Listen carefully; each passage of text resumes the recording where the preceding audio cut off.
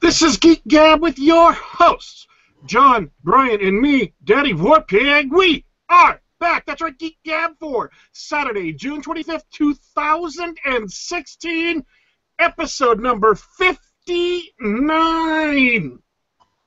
And believe it or not, it may shock you, those who have been listening to the show for some period of time, but we do not actually have today a set topic we have been contemplating for a long, long time.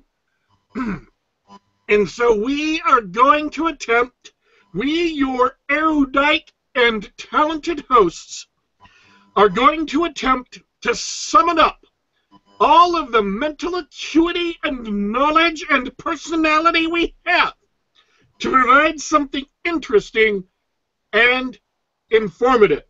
But before we do, John, how was your week? A little bit of this and a little bit of that. Spent the past couple of days down with a cold, so I've mostly been consuming old console games on my emulators and some Heroes of the Storm. When you say old console games, what kind of console games are you talking about? So I was a Sega Genesis kid, so I've been playing a lot of Shining Force, a little bit of Shining in the Darkness. Those old school RPGs that we grew up on. When I played games in the Genesis era, and I never got a chance to actually own a Genesis myself, so I had to play games on other people's consoles. I was primarily limited to like the Sonic games, and so Sonic 2, Sonic CD. I really, really liked those games. Oh, they're among the best. And I also hear you decided to subject yourself to a game I was kind of surprised that you decided to start playing again. Yeah, so the wife picked up Diablo 3 for the PS4. It's a new release. On top of the story mode, apparently they added a mode where you have lots of random generated dungeons. But most importantly, it offers couch co-op. Now, for those of you in the audience who are not as lucky as I am, I'm married to someone who likes playing couch co-op games with me. So this is a special treat for us to hang out on the couch and slaughter some monsters together, playing some Diablo 3. All right. That was one of the worst things that became common, I think, in the 360 era, is when they stopped shipping games that you could do split-screen multiplayer. Yeah, it's the worst. Especially the big, you want to say AAA games, like all the big games pretty much do online because you have to support online multiplayer. And the couch co-op is not supported well by most games anymore. I say most big games. You have to seek them out. In fact, there's a website that you can go to if you're interested, and I haven't needed to look in a while, but there's a website called Co-Optimus, or Co-Optimus Prime. And it was basically a site for people who like those sorts of co-op games. But no, I mean, it's hard to get a game like Contra anymore. That's one of the things I always liked about the Gears of War series. I've got a brother who lives pretty far away. He comes down occasionally, and we hang out. And one of the best things we can do while we're hanging out is we get to talk, but we also play video games at the same time. Gears of War, every single Gears of War has supported, couch co-op. They've supported me sitting there with my brother, him playing one character, me playing the other, and just talking and joking and having fun while we go through playing Gears of War. So we played through all of the Gears of War games, including 4. Just recently he came down, we finished Gears of War, or not 4, Gears of War, the new one on the Xbox. We played through the remake of Gears of War 1 on the Xbox One. So that was a lot of fun, just to have him there and go through that. I love games that do that, and I like being able to do that with my brother. So, Brian, how was your week? Well, it's very convenient that John brought up the Sega Genesis because, much like you, I grew up Genesis deprived, although even worse, because when I grew up, everyone in my grade school, everyone in my high school was just solid Nintendo fanboys, like just solid wall to wall. So I only got to play the Genesis like at kiosk displays at the store and stuff for like 5 minutes at a time while my mom was shopping. Well, just recently, my brother-in-law got a hold of a vintage Genesis. According to him, it's like one of the best models ever. It's like a classic model. And we hooked that sucker up and just dug into a library of classics. So we checked out Contra Hardcore, Disney's version of Aladdin, which was just a revelation. And I don't know if you guys have noticed this, but the old 8 and 16-bit consoles, right? My brother-in-law pointed this out. Because of how their sound chips were designed, each one had a very definite sound. You know, there was an NES sound and a Master System sound and a SNES and a Genesis sound that really, because now, here's, your CD quality, movie theater, THX quality audio. The Xbox 360 and the PS3, all the current generation stuff sounds the same. So that's an aspect of gaming we've kind of lost, and it was refreshing to get to experience just a different audio environment in my gaming.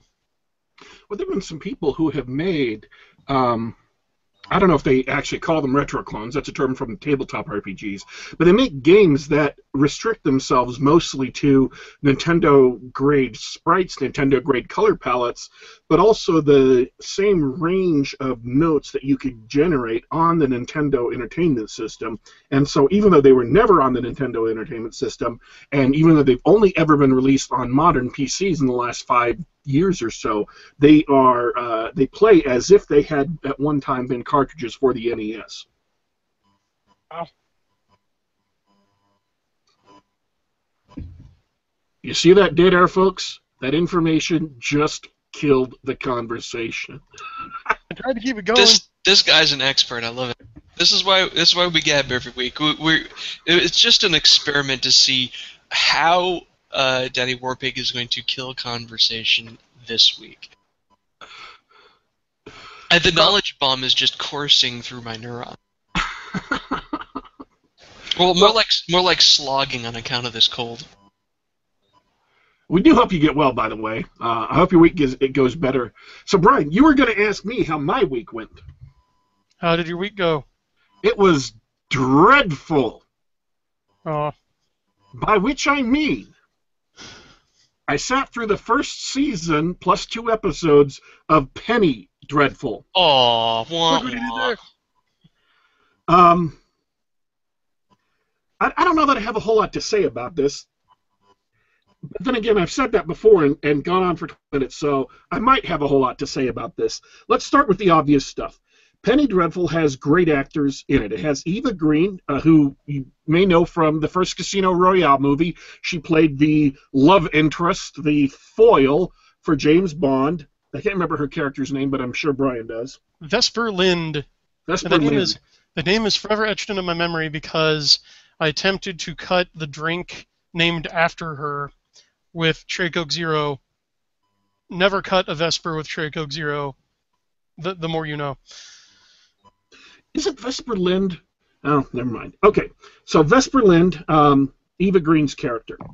It also has, coincidentally enough, an actual James Bond actor in there, that being Timothy Dalton, though he is perhaps more famous for his role in Hot Fuzz.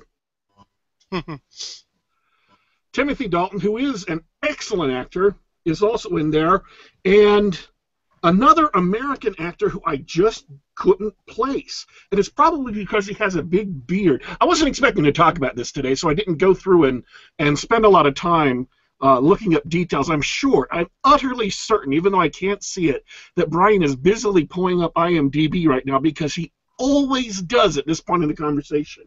An American actor is also in this, playing a gunslinger who is over in England. It's set in the Victorian era. It's set in the late 1800s. I'm sure they threw out an exact year, but I didn't quite catch it. And the central the kind of loose thesis is that many of the creatures, many of the monsters of Gothic fiction are sort of real and all exist at the same time in London. And by sort of real, I mean they're not real. For example, Dracula, there is a character named Mina Harker, but the Dracula, the vampire that appears in the series, is absolutely not the Bram Stoker Dracula. It's completely different in appearance, in origin, in nature, in vulnerabilities, and so on and so forth.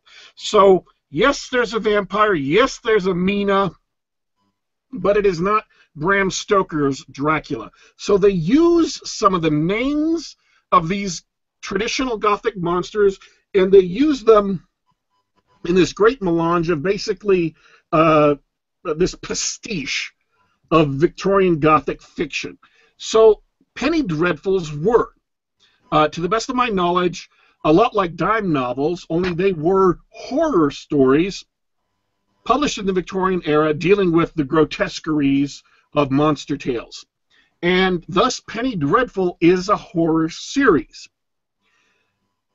And to talk about the good things about the series, they have good actors who deliver solid, credible performances. At least the primary actors all deliver solid, credible performances. They are very convincing and very interesting.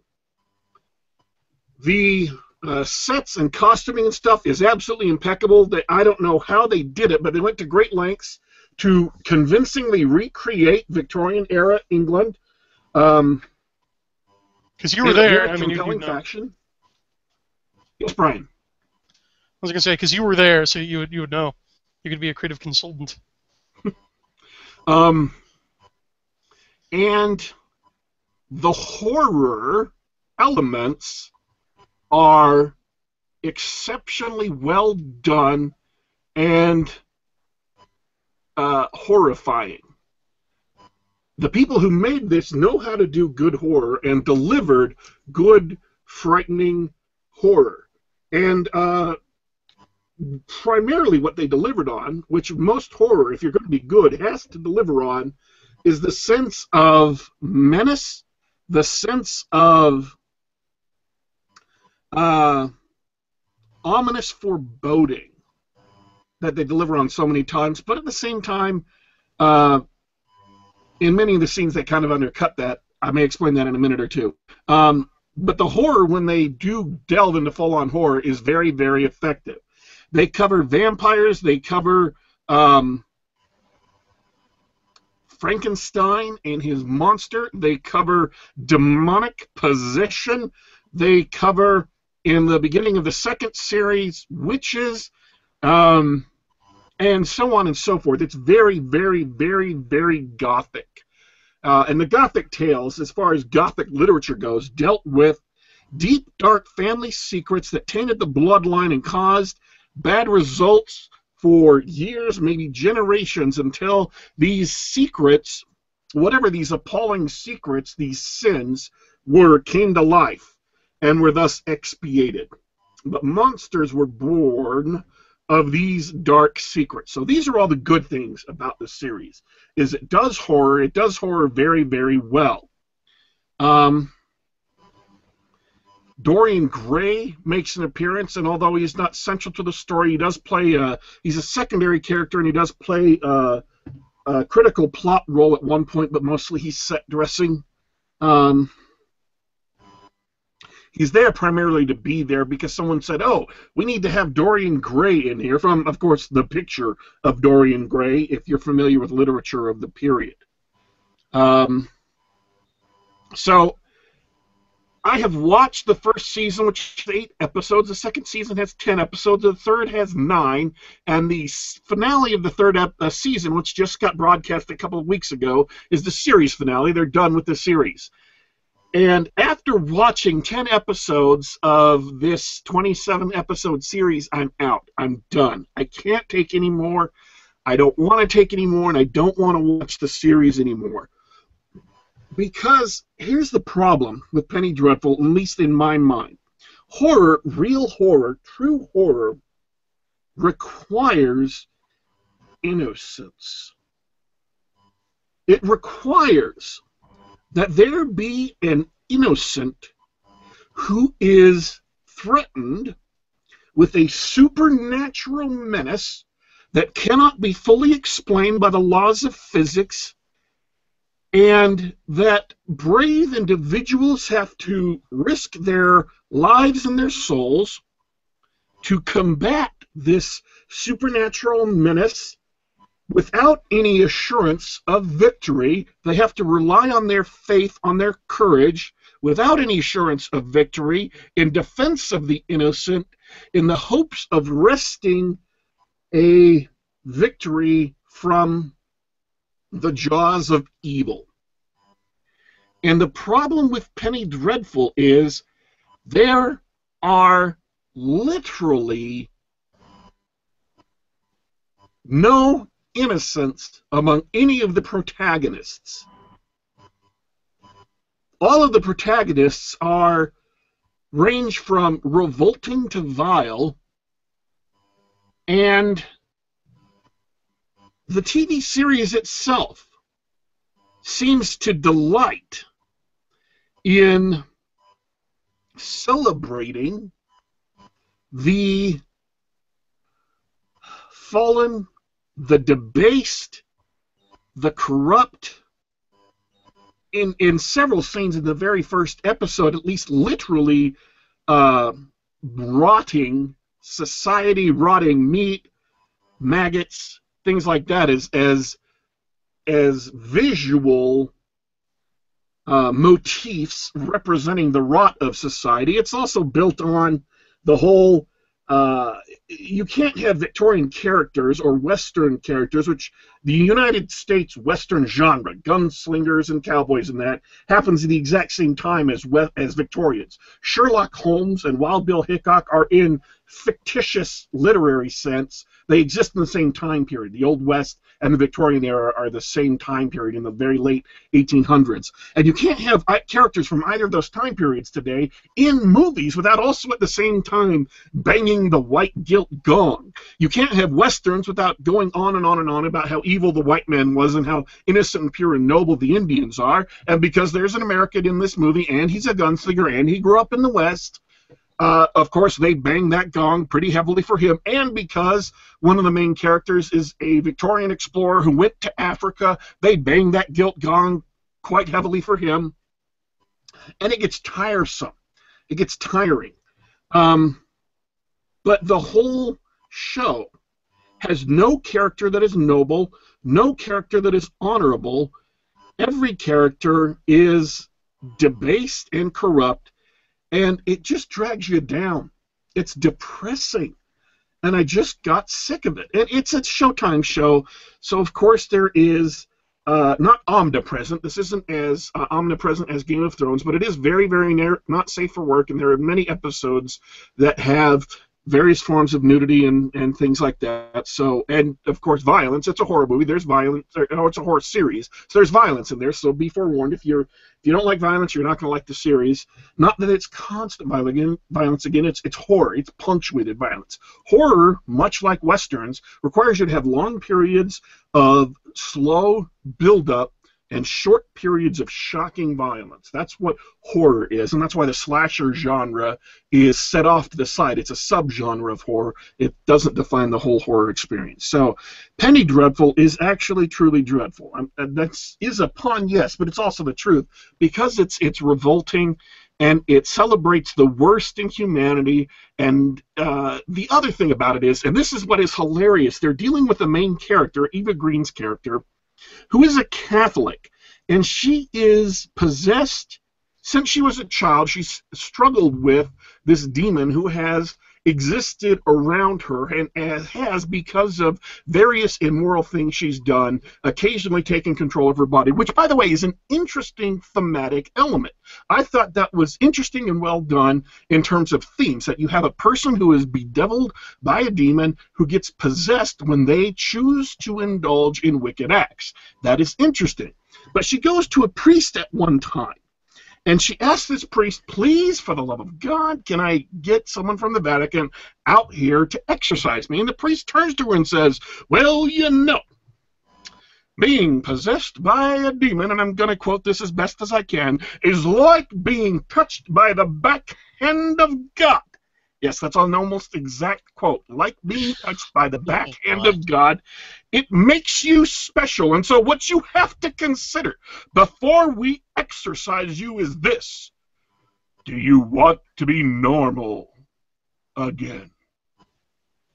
This is a Catholic priest saying this to a person who is literally demonically possessed, to a person who literally floats in the air, who says strange secrets, who can tell the innermost secrets of everyone who touches her when she's possessed, who can fling people across the room, who can slam doors shut, whose body is tormented and tortured, who claws at the walls and scrapes at the walls until blood is pouring from her fingertips, who is in agony in her mind and in her body and in her soul, who is tormented by a demon. And what this Catholic priest asks her is, do you want to be normal again? Because you can be a special snowflake being possessed by a demon, but if we exorcise this demon, you'll be a regular Joe, just like all those other schmoes out there on the street. And I was thinking, oh, this is so painful. It's bleeding inside. I'm bleeding. Yeah, imagine if Christ had asked that of any of the lepers or blind people who asked for healing. The show has no notion of religious faith. It has no notion even of the very existence of God or of characters who should believe in God, given the time period, at least notationally. At least Dr. Victor Frankenstein is an atheist. He's a materialist. And they did some interesting things with that, too. Victor Frankenstein is an atheist materialist who all of a sudden is confronted with a literal woman floating in the air because she's possessed by a demon. That was a great subplot. They did good things in the show. I'm not saying the entire show was badly done. I'm not saying the writers lacked skill. What they lacked was the notion of morality and the virtues of morality. What they lacked was the notion of faith, and without faith, specifically without religious faith, horror doesn't quite work. So if you want to know what I would point to as being the quintessential demonic possession movie, and it's not going to shock you, it's not going to surprise you, it's The Exorcist, because it is the best. Okay. Well said. Now, to springboard off of that, have you read John C. Wright's recent essay on his blog, Heroic Tales in the 21st Century? I read the original one. I didn't read his follow-up from yesterday. I didn't finish reading his follow-up from yesterday. Okay, same here. Now, so do you think the Penny Dreadful exemplifies what he's talking about? He said the same thing you did, that storytellers, whether in the medium of film or television, have never been better, yet they've also never been worse. They've never been more skilled, yet more corrupted by just this bleak nihilistic view of the world. Absolutely. Okay. Because, again, what he said was that these are real textured characters with personality that you could believe in as real human beings, and all those things are true, except none of them have a notion of nobility or honor or virtue. Exactly. Well, so now we know what we're dealing with. So take it in small doses. I've watched a third of the series, and I can't watch anymore. I refuse to watch anymore. I'm done. I do have the IMDb up here. And let's Chalmers, I think, is the gunslinger's character's name. Charlene Gleason plays horror number 1. David Warner plays Professor Abraham Van Helsing. Let's see here. So having those two characters juxtaposed right next to each other pretty much says it all. Let's see. What was the name of the actor? Him, by the way. Abraham Van Helsing, the primary vampire hunter, is completely wasted in this series. He's literally in 2 scenes, and they kill him off. It pissed me off so much. Oh, geez. What was the name of the actor who played the gunslinger again? That's what I'm asking you. I think the gunslinger's character's name was Chalmers. I'm not finding anyone named Chalmers on the list. Wasn't Rory Kinnear as John Clare, was it? No, John Clare is Frankenstein's monster. That's the nom de Ah. plume. Oh, what about Josh Hartnett? Was it Josh Hartnett Yes, as Josh Ethan Hartnett. Chandler? It's Chandler. You were Thank close. You're welcome. Now that you say Josh Hartnett, I recognize that is who that was. It bothered me all week while I've been watching these. I'm happy to be of service. So Josh Hartnett, Timothy Dalton, Ava Green, all great actors, all well-known actors. I mean, all in several large movies, but and they delivered great performances. It just they are lacking what horror needs, and so it's not just hollow inside, because I can handle hollow. It is actually revolting, and I just couldn't take it anymore. Nor should you have to. Right. And it's too bad. It's too bad. I want to go answer your point about the innocence. It's too bad. Not only does a story need a protagonist that normal people can relate to, but one of the themes of Victorian life and Victorian fiction is how people were so supposedly pent up, they were reserved and everything, and so they weren't allowed to, especially sexually speaking, they were all supposedly reserved and everything, and so that's a good setting to have an innocent person who's more or less straight, like a straight, you know what I mean? So a straight edge sort of person who's that sort of innocent. Why couldn't you have that type of character in the show in what should be the perfect setting for it? Yeah, exactly. With like you and Dr. Warpig were saying, constantly harping on the Age of American and the Victorian age in England. It's that what's going on here is that the ideology that has dominated the arts and the institutions prides itself on being seen as subversive, okay? But what they don't realize is they've won. They are the dominant paradigm. They are the establishment. Yet they can't come to terms with that because of the cognitive dissonance, so they have to keep rebelling against ideas that held sway in their great-great-grandparents' time, if not before. So that's why they keep returning to beat up on Rudyard Kipling and H.P. Lovecraft and Wild Bill Hickok as racist imperialists and on my blog, hypocrites. Yeah. On my blog, I linked to videos about the Honest Trailers series and things like that. Well, I did not realize how much Rudyard Kipling was out and out loathed. Recently, and we discussed it on the show, we had the new Jungle Book came out. So people did several reviews or Honest Trailers or whatever of the classic Disney animated film, The Jungle Book. I did not realize how universally loathed that movie has become among a certain class of people until they just trashed it. They just went out of their way to say absolutely every mean, nasty, ugly, hateful thing about it because it offended them by its very existence. Not because there was anything bad in the book, but because it was a white man writing about Indian folklore. It offended them, so they had to trash it and destroy it. It was utterly bizarre to me because I turned a corner and suddenly walked into a virulent outpouring of hate that I had no idea existed. Yep. And that's why it can't, normal people can't stomach it for long because it just gets so dull and repetitive. It's like, okay, I know, I'm supposed to feel guilty about this. Give me more character and conflict. Give me more story. Please, let's just skip over the sermon that I've heard a million times. All right, any last thoughts, guys, before we go?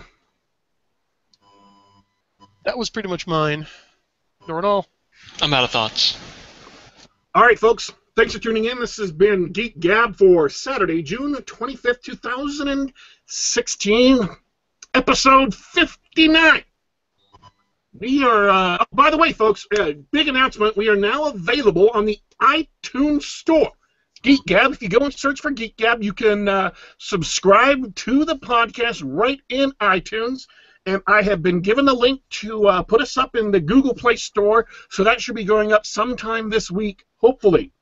We are also on SoundCloud under, surprisingly enough, Geek Gab.